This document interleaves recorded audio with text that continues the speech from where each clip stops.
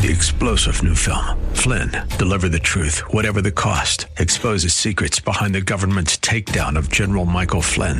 Flynn knew what the intel world had been up to. He ordered the first audit of the use of contractors. This set off alarm bells. He told the truth. He was the most dangerous person for Donald Trump to hire. They had to get rid of Flynn.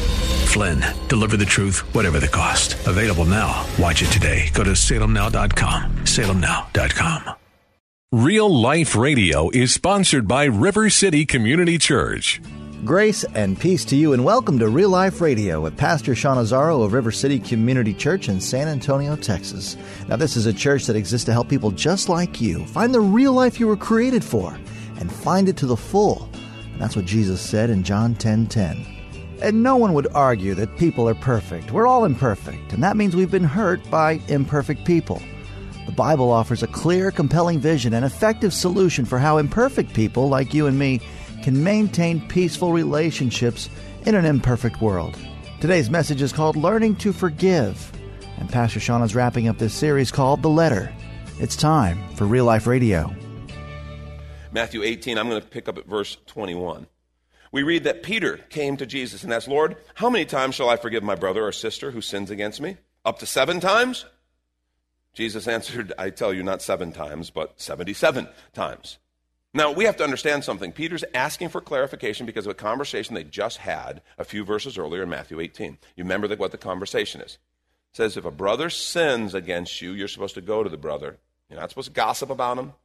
You're not supposed to ditch them, cut them loose. They sin against you, which is going to happen because we live in a world with sinful people. We live in a fellowship with imperfect people. It is what it is. It's going to happen. So in Matthew 18, we're supposed to go to them and appeal to them, show them what's happened, and seek restoration. And it says if your brother repents, you've won your brother. If they won't repent, I don't care what I did to you. Nah, you're whacked. You go to them with 2 or 3 others, a small group. Still, you're protecting your brother, but you're honestly and openly confronting sin. But you're keeping it private. It says if he repents, you've won your brother. Excellent.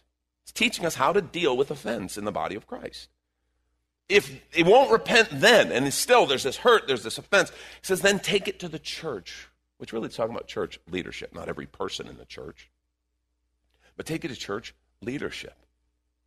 And let church leadership, whether that be your small group leader, whether that be one of the pastors, because it's something that's existing in the body and it's going to bring division, it's going to bring hurt. And that's how you handle offense. So that they won't turn and repent then, treat them as an unbeliever. In other words, okay, well, we're not operating by the same set of rules here. We're not, and your fellowship with them is different now. But the whole idea all the time is to win your brother, to restore the relationship. And that's what Peter's asking clarification about. So he's, how many times should I actually forgive? Because he's been living with these guys for 3 years. He's like, dude, I've already forgiven Philip like 8 times. You have to understand, when Peter comes and he says, how many should I forgive 7 times? He's being generous.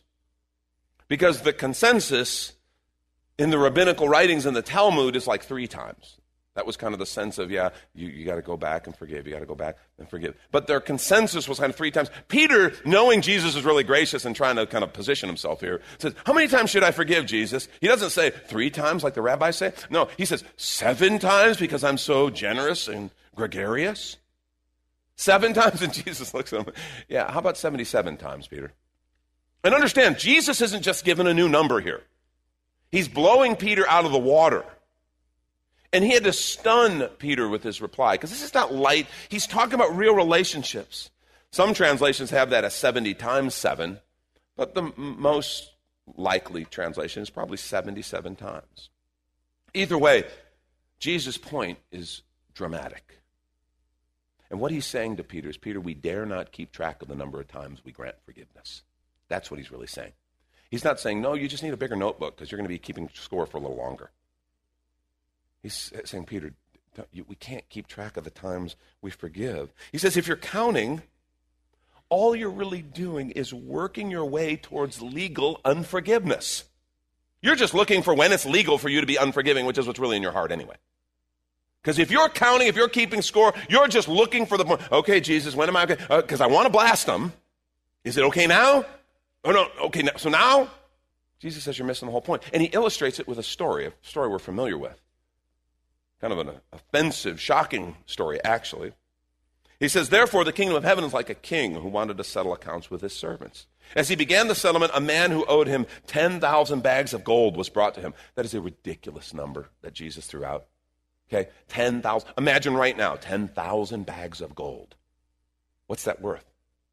Billions? It's a fortune. A man who owed him a fortune was brought before him. Since he was not able to pay, the master ordered that he and his wife and his children and all that he had be sold to repay the debt. At this, the servant fell on his knees before him. Be patient with me, he begged, and I'll pay back everything. The servant's master took pity on him. He canceled the debt and let him go. He didn't just give him the time he needed. He didn't just give him more time because it was a ridiculous debt that could never be paid. He canceled the debt and he let him go. Now the story turns, but when the servant went out, he found one of his fellow servants who owed him 100 silver coins. It wasn't completely insignificant, but it was a much more normal person-to-person kind of debt. He owed him 100 silver coins.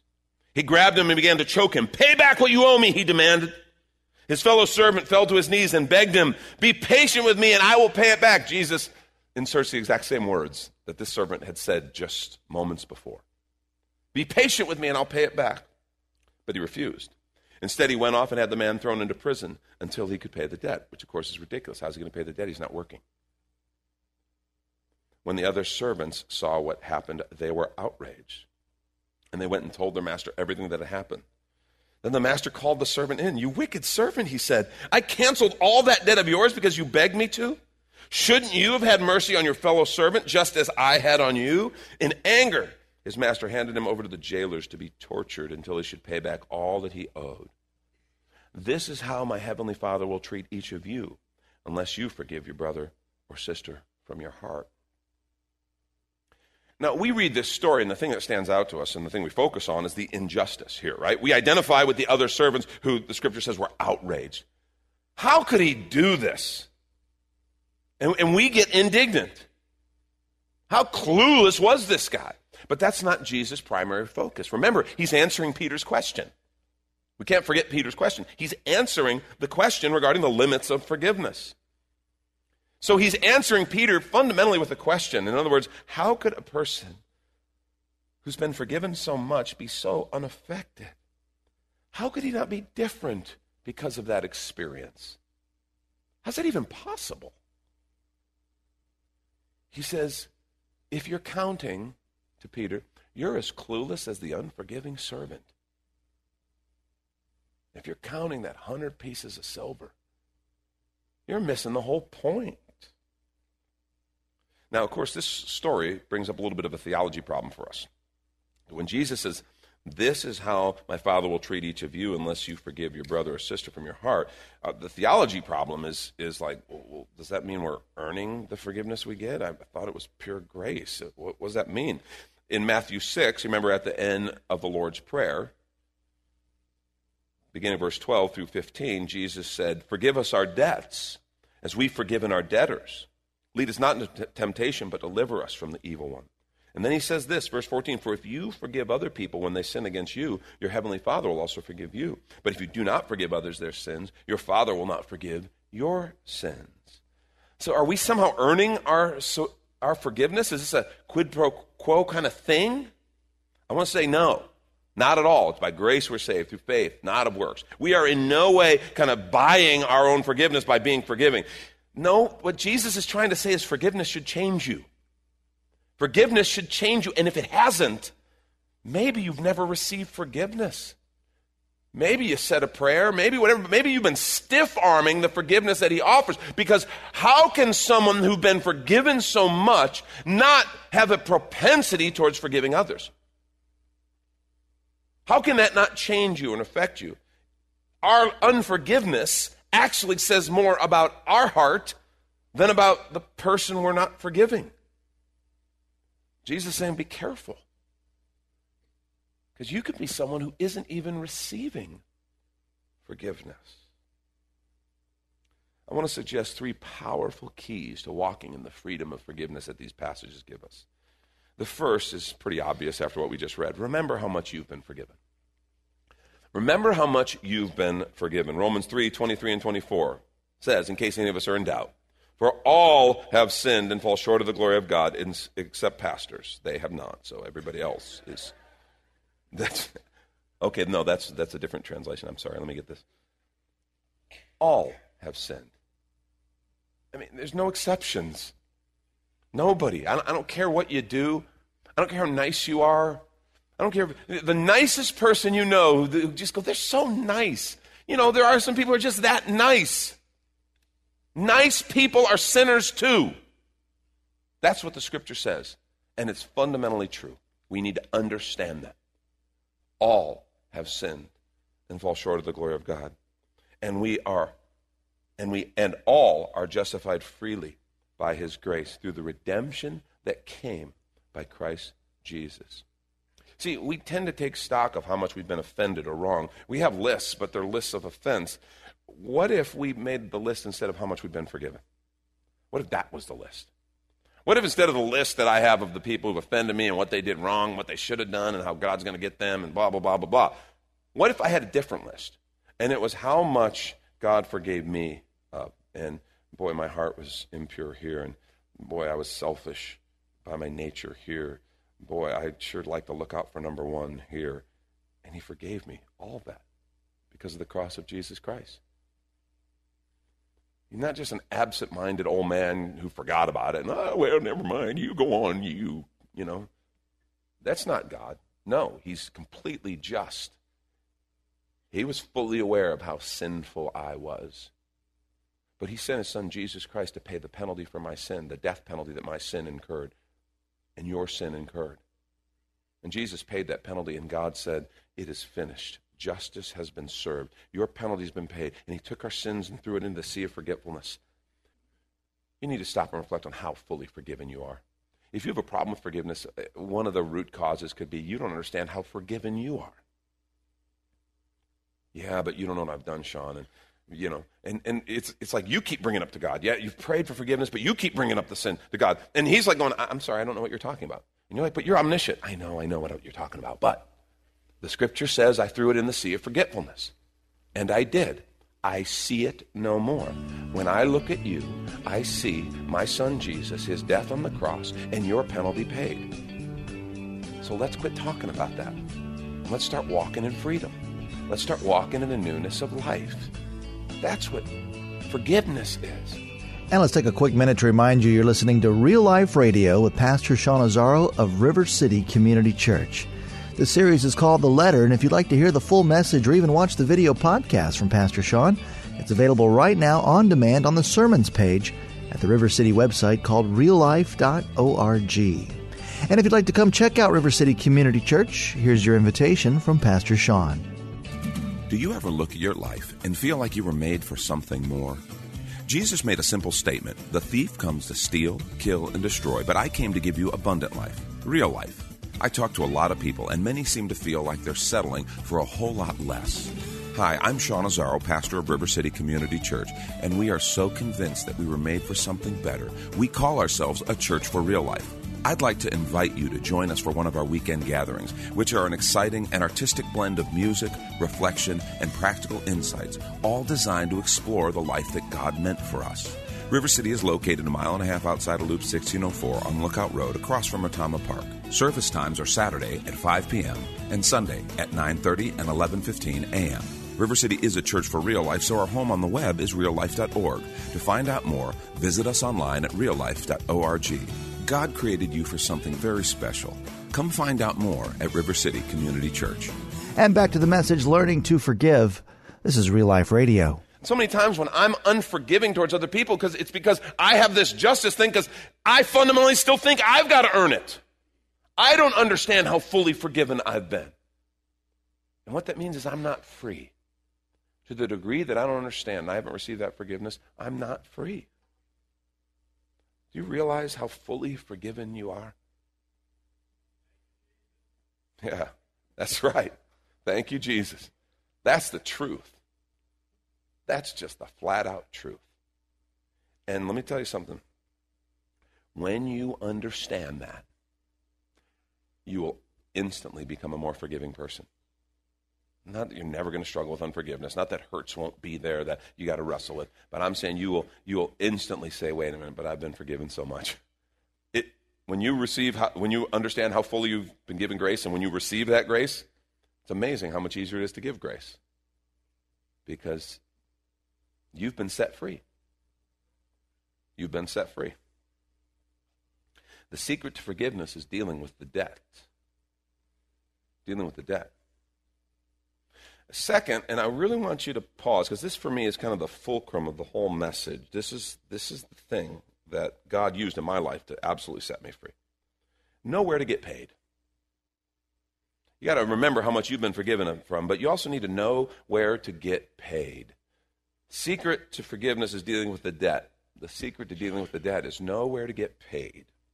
And Paul's offer to Philemon to repay whatever debt Onesimus owed is a clue to the transformative power of the gospel. Know where to get paid. God used this little book, this little letter, Philemon, to completely change my life. I had some serious unforgiveness towards my dad. And I carried that all through high school and college, and even I became a youth pastor, and I was loving Jesus, and I'd formally forgiven a number of times, many times. And so in formality, I guess, there was forgiveness, but every time something would happen, it would all come back up. Every time something would be said, all come back up. No, you should have done this for me. You shouldn't have done this. This is what a good father does. I mean, my mother took us to church. I became a Christian when I was 8 years old. So I grew up in church, and I grew up in some great churches, and I got to see some great families. I got to see some examples of great fathers and how they treated their kids and how they supported their kids, how they disciplined their kids, all that stuff. And there was this kind of comparison. You should have done it like this, but you didn't. And because of it, I lost this, I lost this, I lost this. I had said, I forgive you, but there was this debt that I was owed in my mind, in my thinking.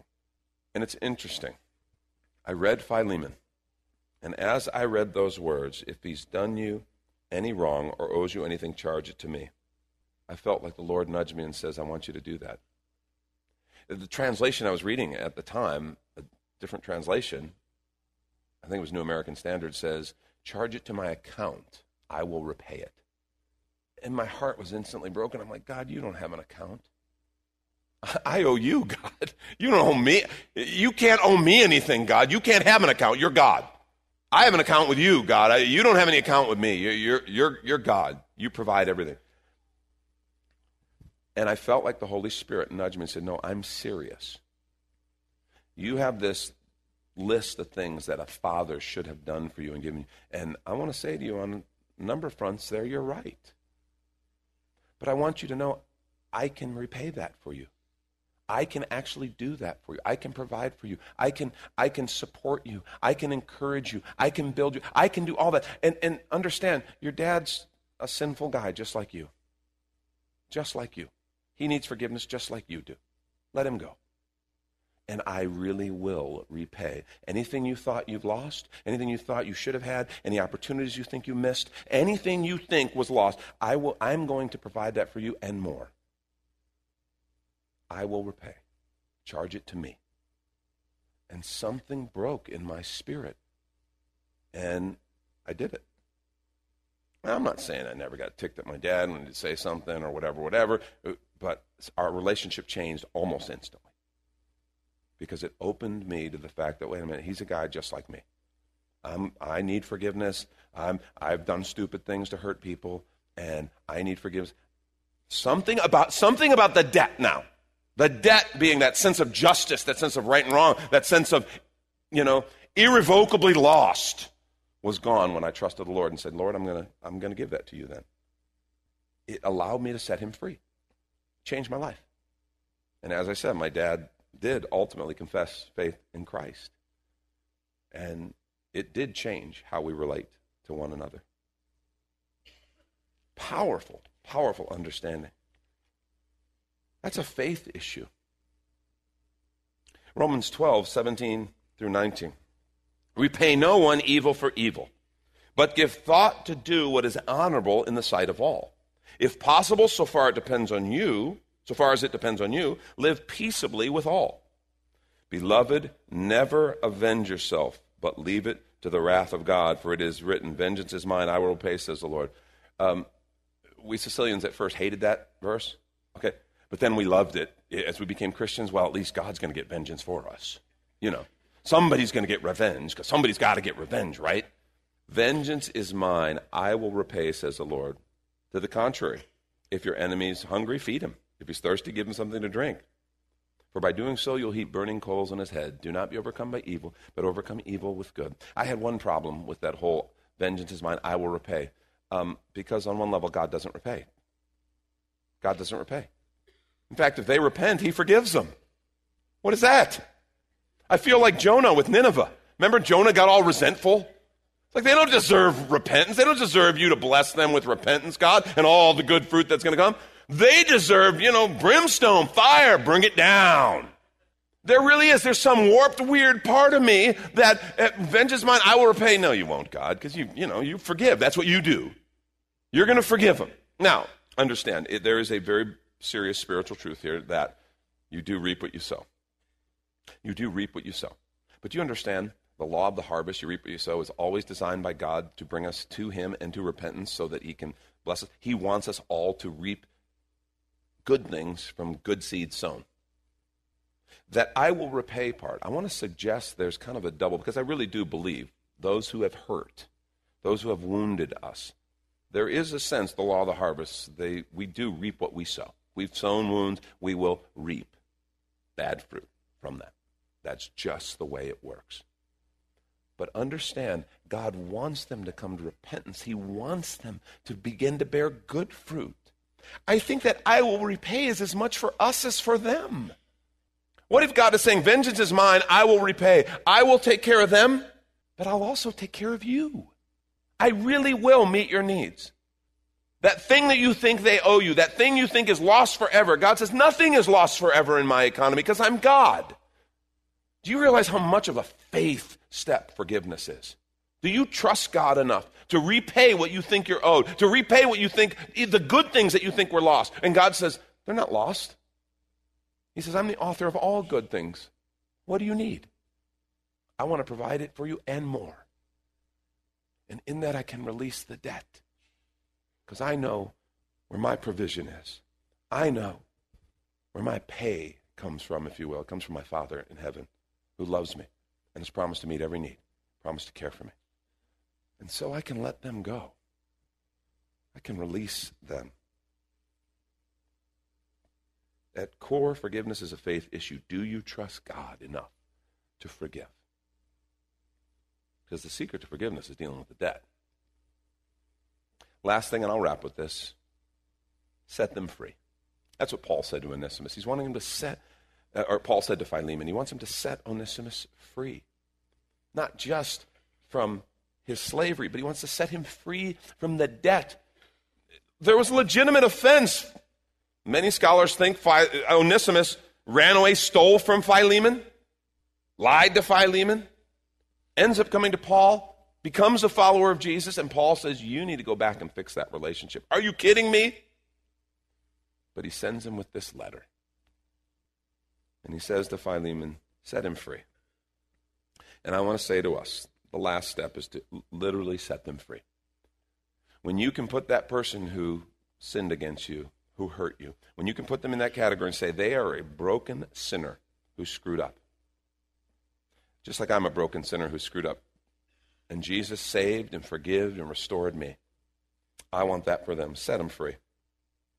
Let go of the hurt. Let go of the anger. How about let go of the other baggage? Sometimes our unforgiveness is because we've accepted baggage. Maybe it's from a parent or from someone who was influential in your life, and there's old labels. Things that they said about you that you carry along and you're resentful and you're angry. How about let those labels go? You're not who they say you are. You're who God says you are. How about you walk in that?